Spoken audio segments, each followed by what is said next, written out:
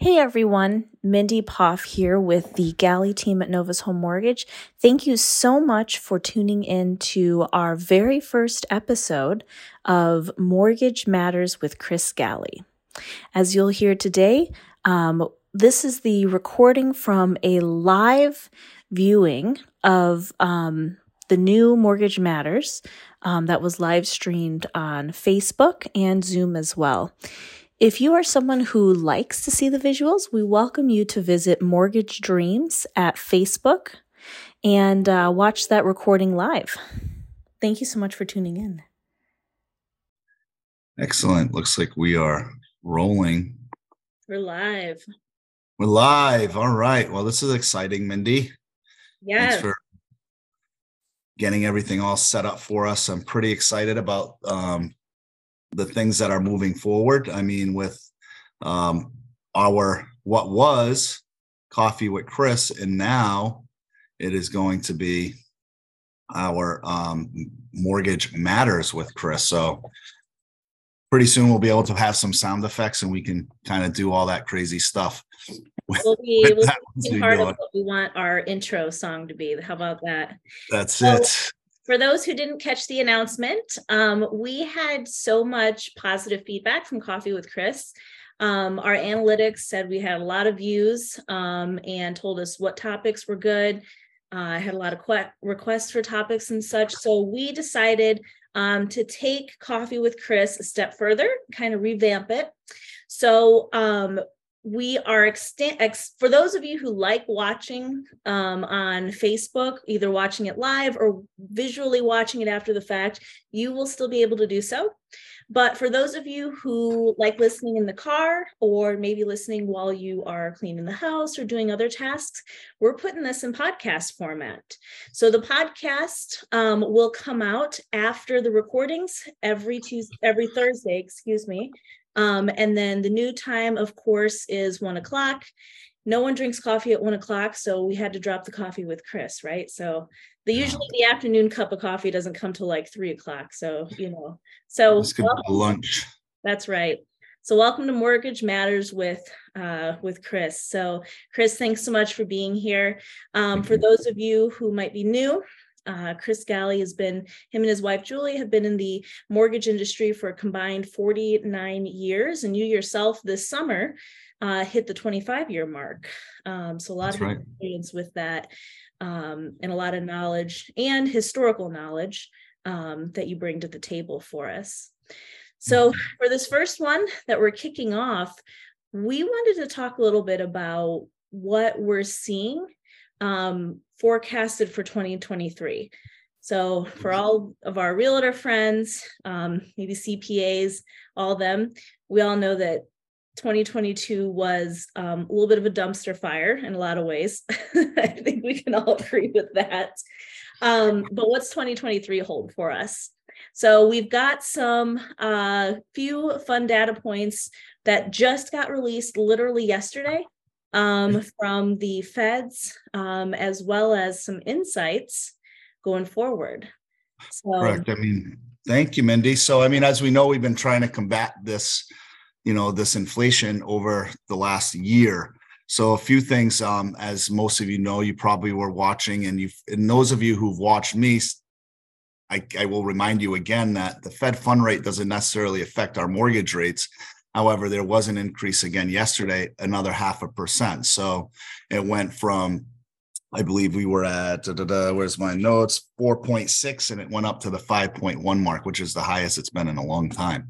And combating that, what we're seeing a turn as far as everything looks. So I don't want to be the one quoted here because even the experts don't know sometimes, but we're at the peak, I think, or the highest point of where we've been as far as this going into a recession season is concerned. And actually last week the MBA released that their mortgage application data for last week was showing purchases rose up 4%, which many of us know that are either looking to buy a house or the real estate agents that are on here.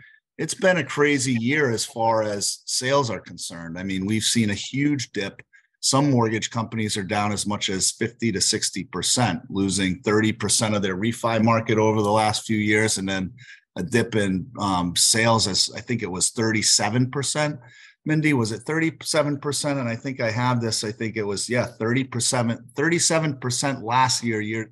The year to date was down 37%, which is a massive number, especially for, watching all these layoffs in our industry. So what does that mean? Where do we go from there? What does it look like next year? In my shoes, I've been through a few of these now over the last, I started in 97. So I've seen these trends happen, and I know they always come out of it. But what happened is you've seen a lot of people come into our industry over the last few years, and they don't know anything different other than business falling out of the sky. So as those people get out, it opens up some of those relationships again that might have been, kind of handcuffed by family members or friends that were in this industry, which I think it's a good thing, because you now are dealing with some of the people that have been in the business a long time, know how to weather the storm, understand the market, maybe have a little bit more experience.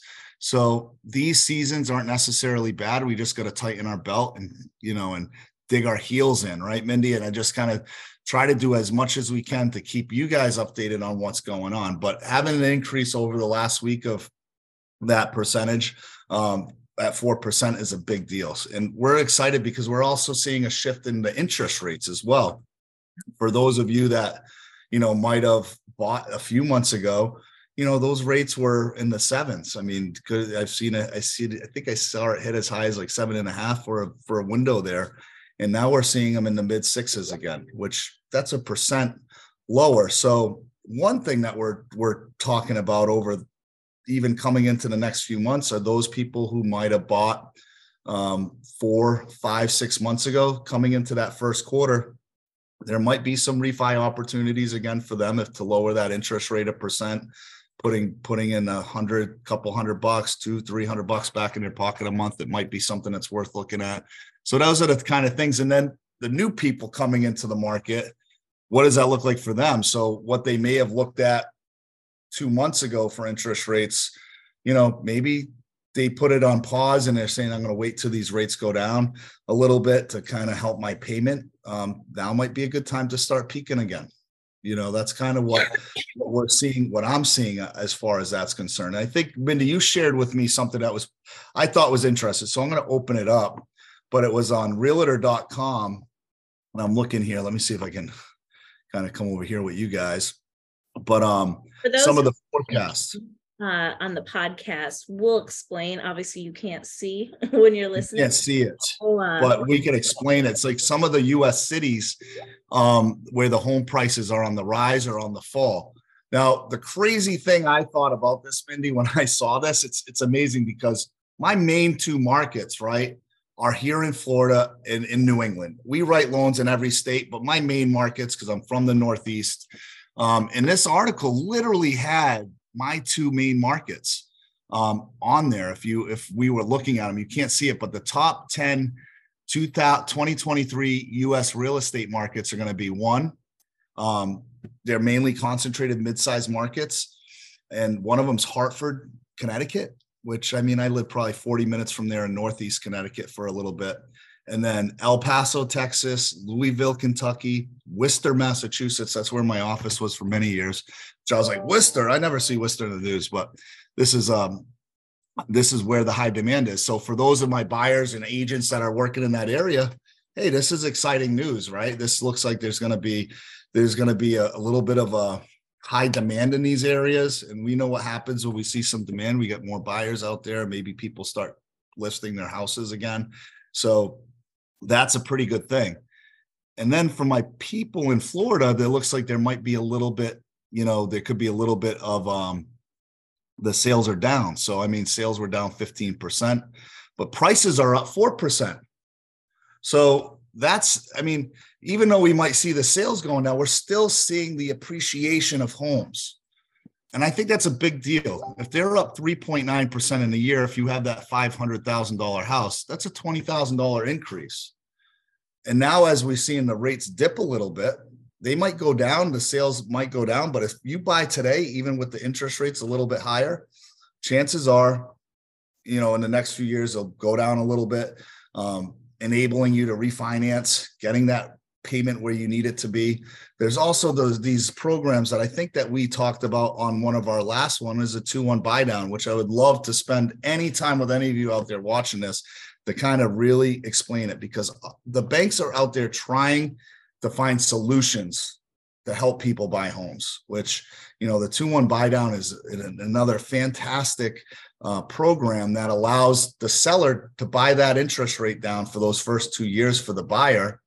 And in that, they can save, anywhere. I looked at price went out around 400,000 the other day, and they were saving over $10,000 in the first 2 years based on the market rate of 6.5. So that's a big deal.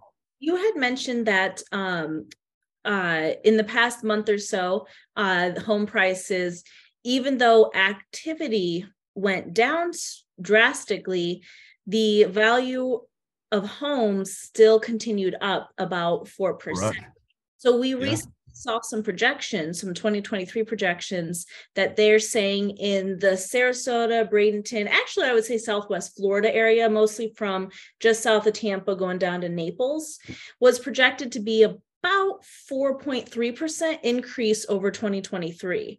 What is a normal, like in your experience, what's a normal increase in value compared to? That's normal. I mean, we're back to a normal market. So a lot of people are saying they're seeing these prices drop and they're losing equity in their house. I believe that's true in some markets, especially here in Florida, but they're not really losing equity. They paid over $100,000 over asking price, right? They chose to pay way over what the house was worth. So they're not necessarily losing equity. They decided to pay more than the house was worth. So I hope that makes sense to people out there. So when they're starting to see this, for those of you who bought the houses at a higher, much higher price than what they were worth, yes, you probably don't have equity, especially if it's only increasing at 4%. Because there's a lot of people that are putting $50,000, $100,000 down. Now that's 10, 12% increase on what it was valued at the time.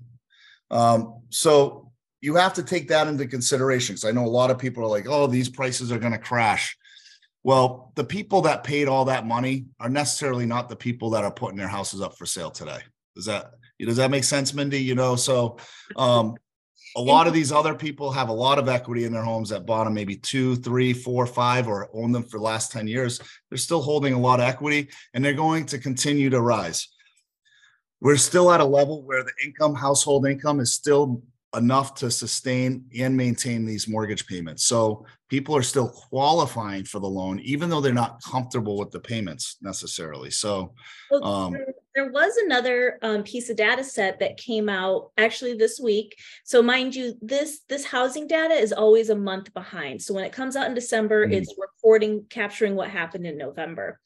But what it was looking at is in areas, it broke it down, like the South, New England area, what they called the Southwest, the West, Northwest, Midwest, all these good areas. And they looked at activity, meaning homebuyer activity. And then it looked at what they call pricing pressure. So pressure meaning, is the pressure moving the pricing up or is it moving it down? And then they surveyed professionals in that field. So usually it's a lot of realtors, what they're actually seeing. And just to give a couple examples, the pricing pressure down, meaning a majority of people reported that prices are being pushed down, happened in the Southwest, so where Florida is, and then also what they're calling, the Southeast, where Florida is, and then also the Southwest. The big area one there, of course, is Texas. Well, Florida and Texas are the two states that had the most overbidding on houses than any other state. So when they released that data for like New England and the Midwest area, they had, they definitely had higher demand than usual, but there were a lot of people exiting those states, not a lot of people moving in. So the pricing pressure was not it wasn't as drastic of a change in those areas for November than it was in the areas where we had a lot of overbidding. So that just supports exactly what you were saying there, Chris, that it's not the values of homes going down, it's that overbidding. Correct. And I think another good topic to just kind of touch on is, I think it was a week ago.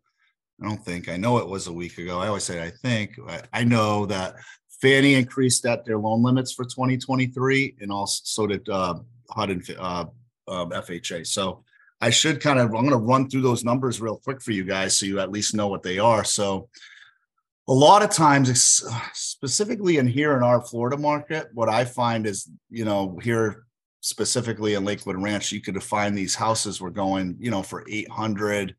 And then when you were putting down the 5% minimum, you still weren't meeting the requirements for the loan amount. So now, being that they increased a substantial amount, you may be in the market for that house price that you wanted to afford without kind of going into a jumbo rate or a program where you had to put a little bit more down. And now you can go back to the conventional rate, put the 5% down, depending on the type of house that you want to buy. So the conventional loan limits rose on a single family house to $726,200. I always got to look at my cheat sheet because it's never 725,000. It's always some odd number. I don't know how they come up. I should look up how they come up with the algorithms. I'm sure there's someone smarter even watching this that might know exactly why it comes up to that.